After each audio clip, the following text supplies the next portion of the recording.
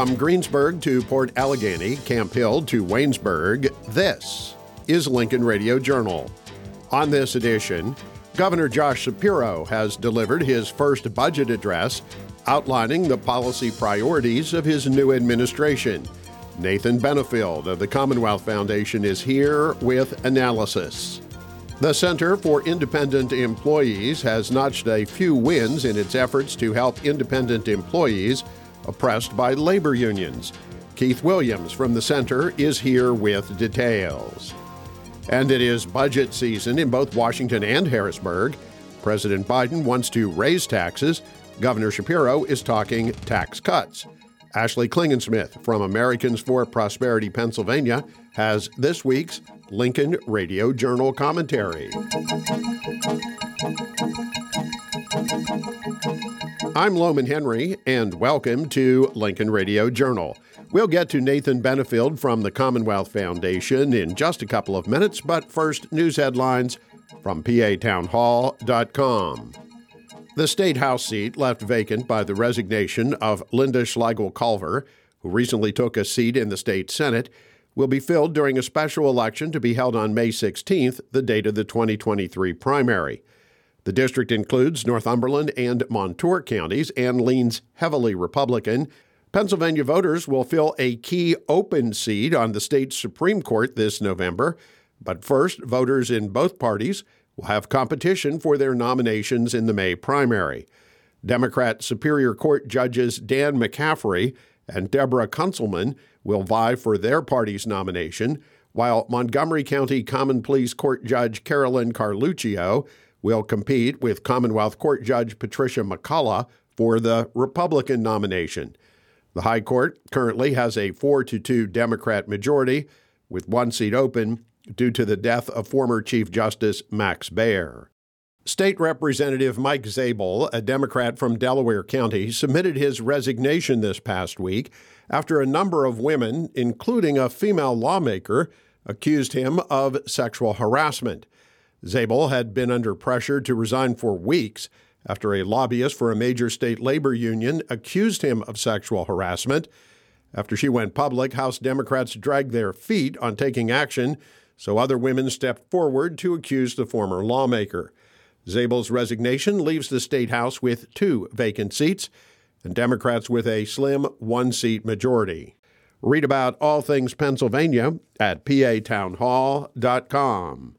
Governor Josh Shapiro this past week delivered his first budget address to a joint session of the state legislature.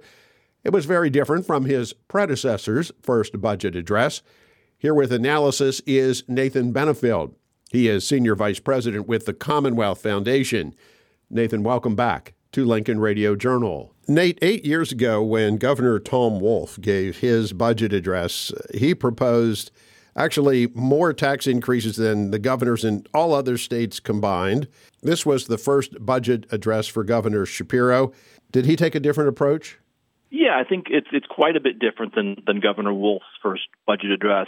Governor Wolf came in and proposed massive tax hikes, income tax, sales tax, you name it, and ended up being fighting for more than a year on that budget, never getting it done until the following fiscal year. Shapiro's budget, it does include a lot of spending increases, but it doesn't include any tax increases. It spends more than I think we should and is still out of balance, but doesn't drain all the reserve funds right away. It doesn't go as far as some progressives wanted, and really sets the stage for, I think, negotiations with divided government that we have in Pennsylvania with a basically evenly split House, Republican-controlled Senate, and the Democratic governor. He's really setting it up for, hey, we can negotiate over things and setting kind of his marker on what he wants to see. But certainly there's been responses already on what Republicans want to see, and I think this is a budget that can be negotiated, and I think he wants something that actually can eventually get done, get a final product done, and not have this prolonged fights that previous governors, including Tom Wolf, were plagued with in their first year. Isn't that in and of itself, Nate, a bit of a different approach that this governor put something out there and said, hey, this is a starting point, we're going to talk? Yeah, I think it is a different approach. Josh Shapiro, having been a former state legislator himself, is probably a more pragmatic approach to it. It also is a unique situation that the state found itself in of while we are having this issue of a structural deficit where we're spending more than revenues, because of all this federal COVID relief funds, the state's sitting on, it's going to be almost $7 billion in the state checking account. So it's a good situation to be in, other than there's this temptation to, hey, we've got money in the checking account, we should spend it all now, even though that's a one-time pot of money, and we are running long-term budget deficits. Taking a look then at his spending proposals, and you've had an opportunity to look at the budget now, in what areas is he looking to spend more money? Yeah, he's certainly increasing education spending, and I probably want to talk a little bit more about that and how he's doing that. But there's more money for public schools, almost $1 billion more there. There's certainly a lot more for human services, and specifically in Medicaid funding. A lot of that is because some of the federal funds are expiring. The state's going to have to pick up more of the tab there, and really more needs to be done because that's a big cost driver in the state budget. And one thing that is probably surprising, especially for some of the conversations that have gone on nationally, is more funding for police. And he actually proposes moving that offline off the general fund budget into its own account to fund that separately, but is an increase for funding state police. Let's drill down a little bit more on this education funding. Of course, we recently had somewhat of a landmark ruling by the Commonwealth Court that said the state's education funding system is unconstitutional. Of course, that's led to a feeding frenzy by the education establishment. Sounds like $1 billion more in education spending. Looks like he's willing to give the feeding frenzy more bread to eat. Yeah, it is a little less than $1 billion increase for public schools. There was this education funding lawsuit that said the way we're funding education is unconstitutional, ruled with the plaintiffs, but didn't go as far as some. In fact, those who were filing the suit said, well, we need $4 billion more. The ruling didn't say that, didn't even said there's some flaws with that argument that needs that much more. It was more about the equity and how it's distributed.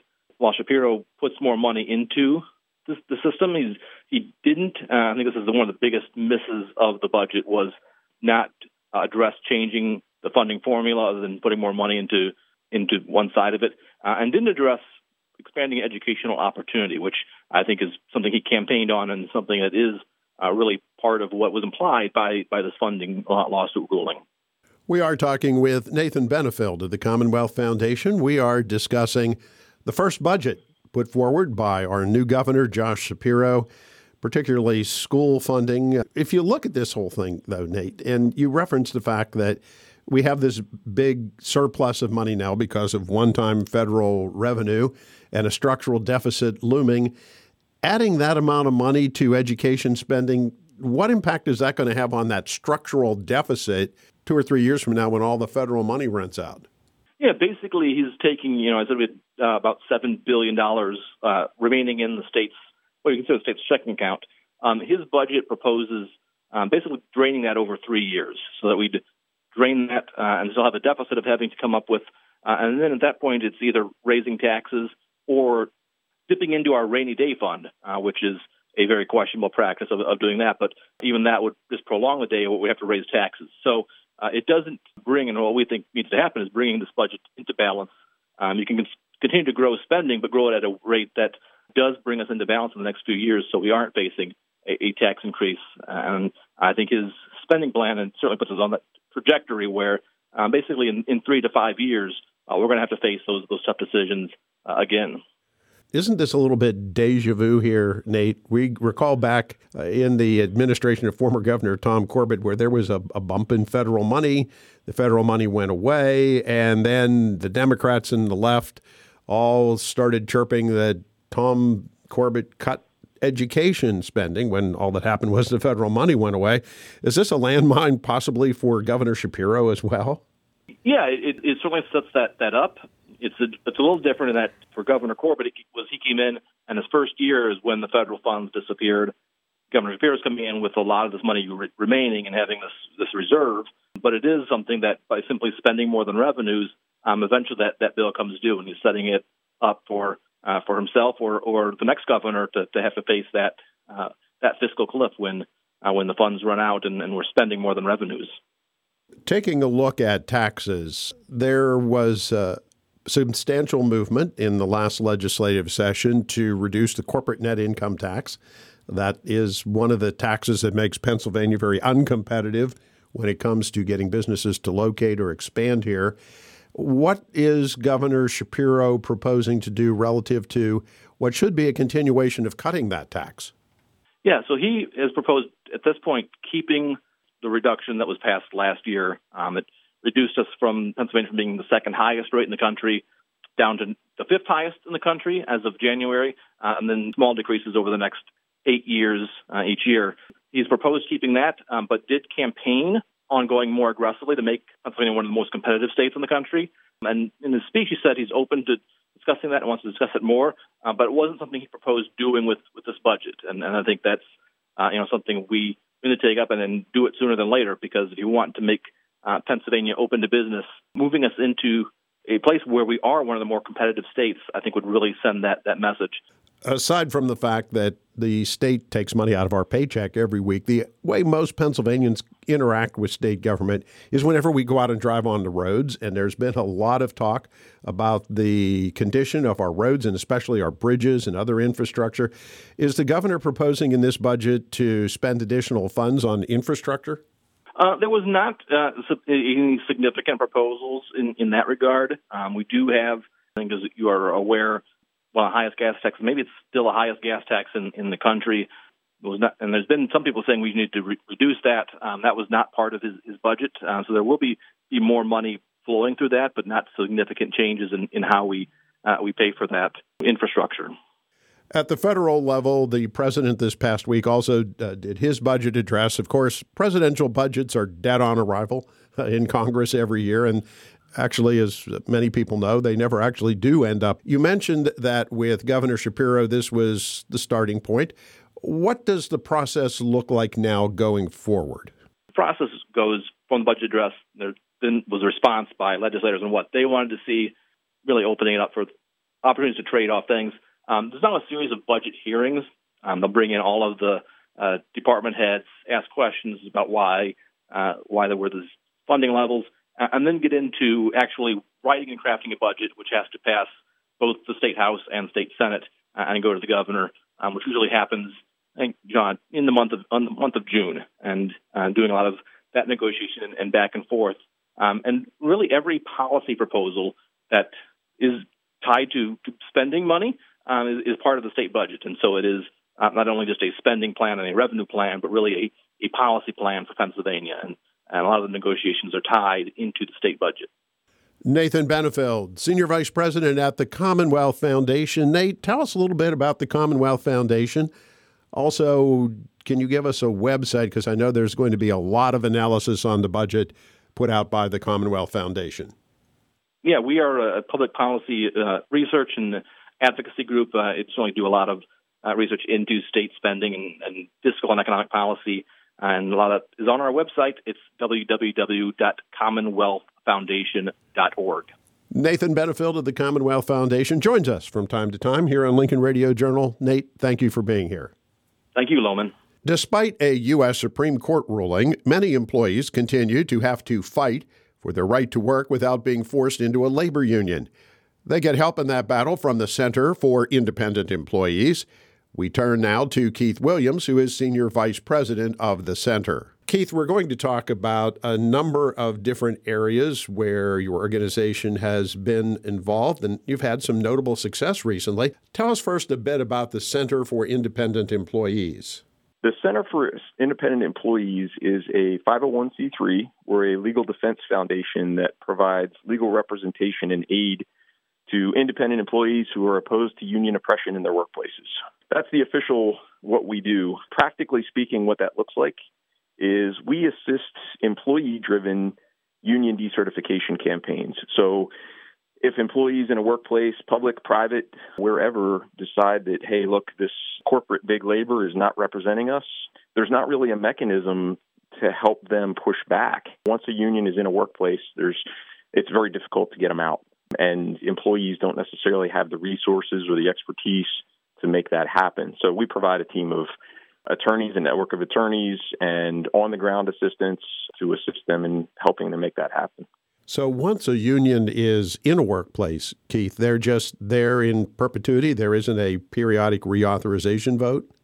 There are a few states where, with regard to teachers' unions, where they have a reauthorization. I believe Iowa and Florida are two. Offhand, I couldn't tell you the other ones, but in most cases, once a union is there, they are there for the duration until enough employees get together and find the resources and navigate the legal intricacies and figure out the window to resign, because there's a window also in most cases. They can't just kick the union out whenever. So there's a very complicated process to get them out, but it's very easy to get them in. Let's talk about this process of decertifying a union, and maybe we can do it by having you give us an example of one of your recent successful efforts.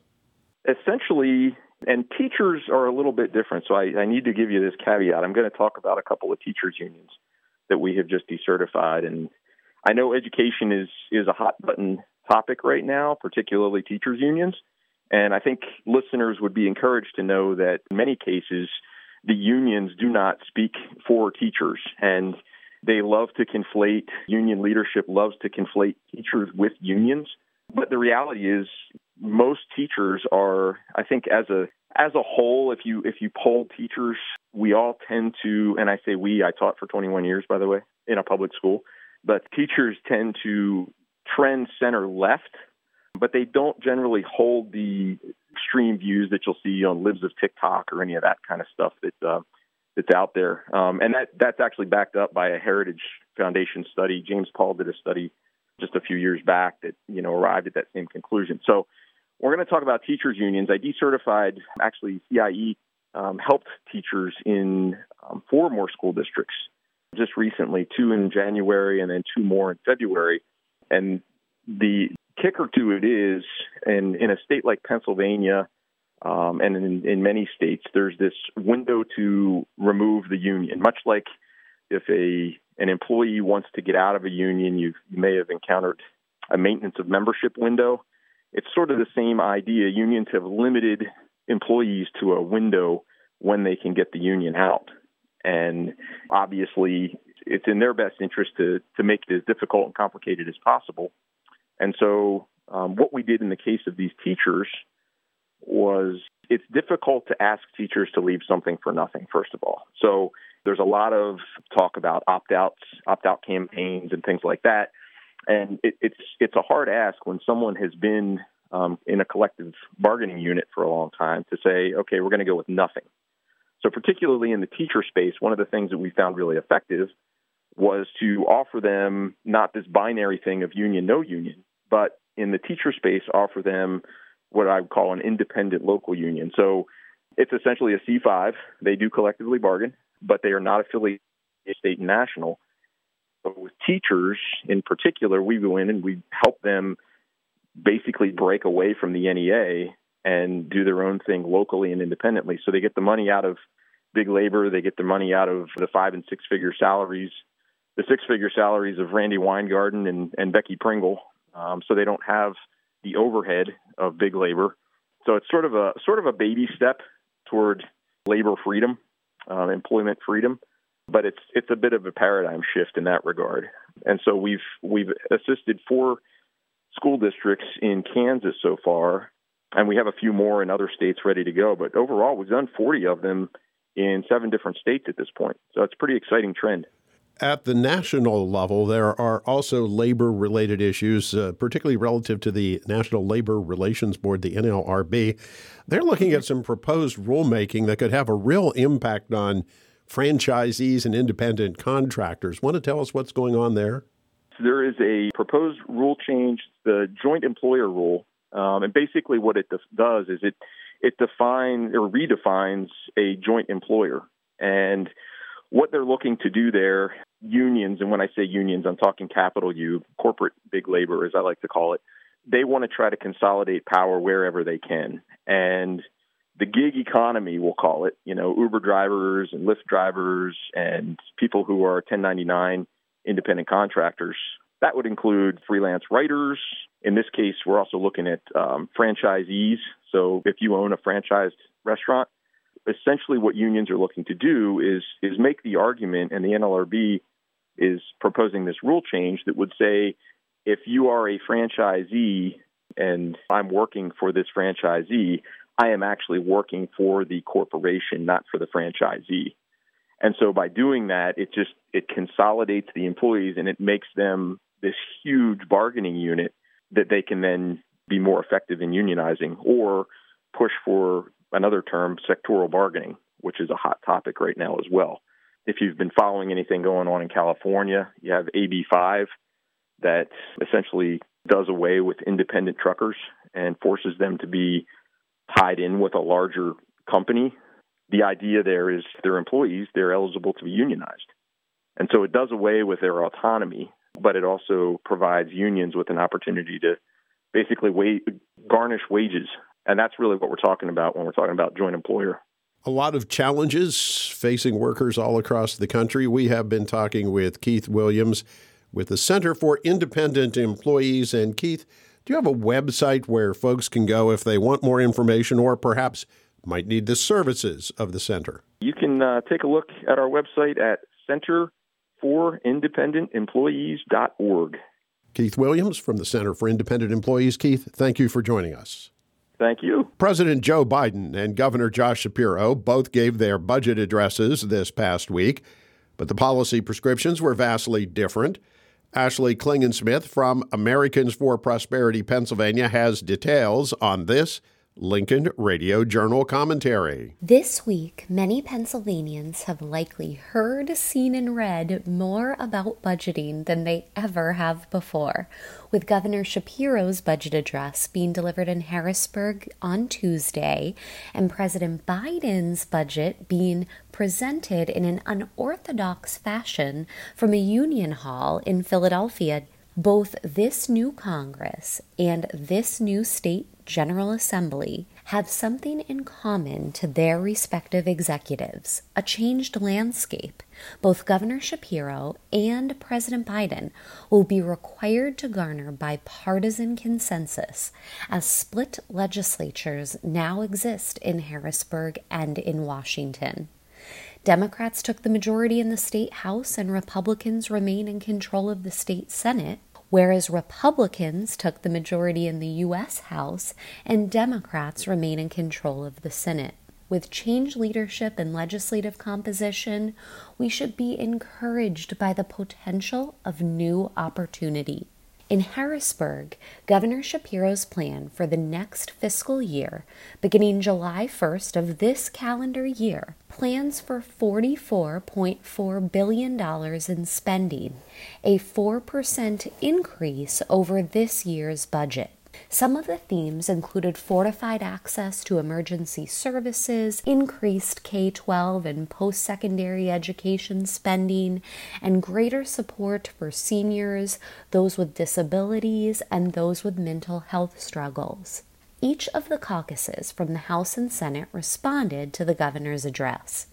Several areas where AFP found hope were in the governor's continued support for a reduction of our corporate net income tax rate, enthusiasm for common sense criminal justice measures like probation reform, and a commitment to addressing permitting and energy issues.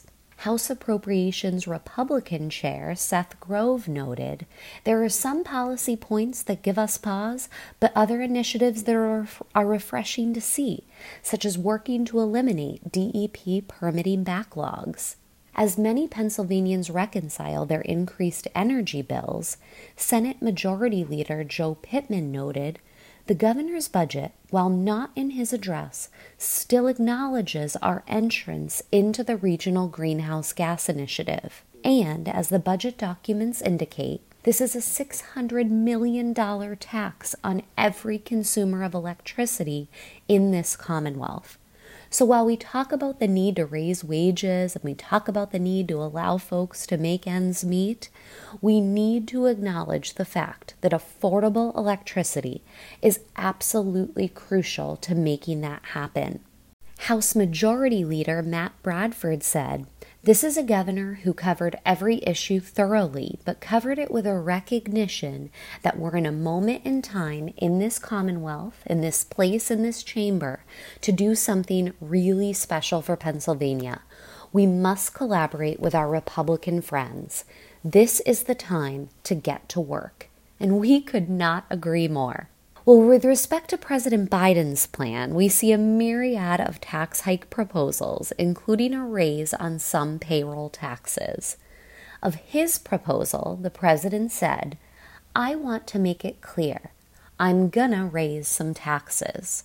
We might also expect more price controls. As our policy team reviews the federal budget, we'll highlight the areas of greatest concern and ask for your partnership in lobbying our congressional delegation to stand against irresponsible spending. As budget hearings and negotiations commence, Americans for Prosperity Pennsylvania is committed to keeping your voice alive in the conversations happening in our state and nation's capitals.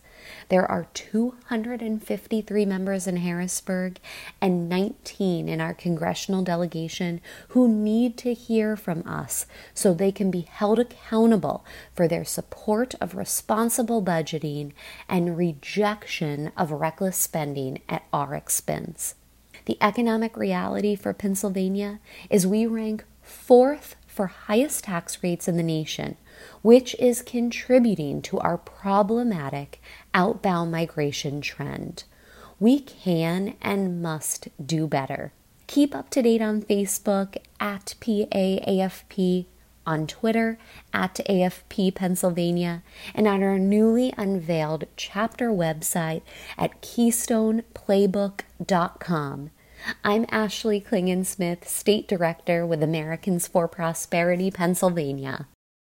If you miss hearing Lincoln Radio Journal on your favorite radio station, audio of our complete program is available on our websites, LincolnRadioJournal.com and LincolnInstitute.org. And Florida Governor Ron DeSantis will be the special guest speaker at this year's Pennsylvania Leadership Conference, which is the premier annual gathering of grassroots conservatives every year here in the Keystone State.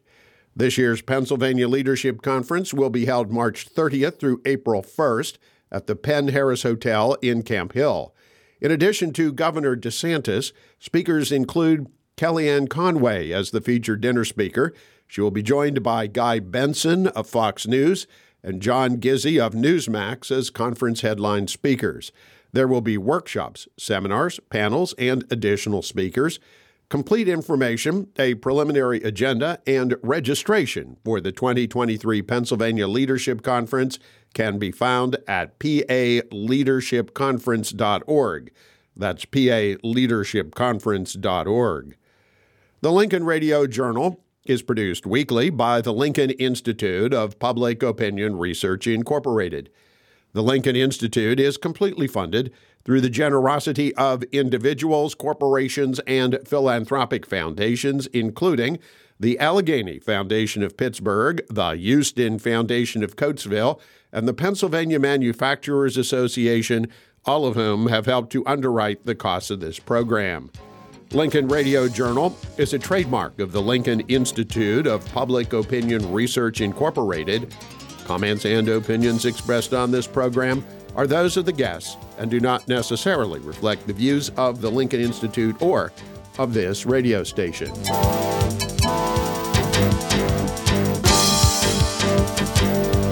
From the Lincoln Broadcast Center in Harrisburg, I'm Loman Henry. Thank you for listening to Pennsylvania's most widely broadcast public affairs radio program, Lincoln Radio Journal. Plug into the pulse of Pennsylvania.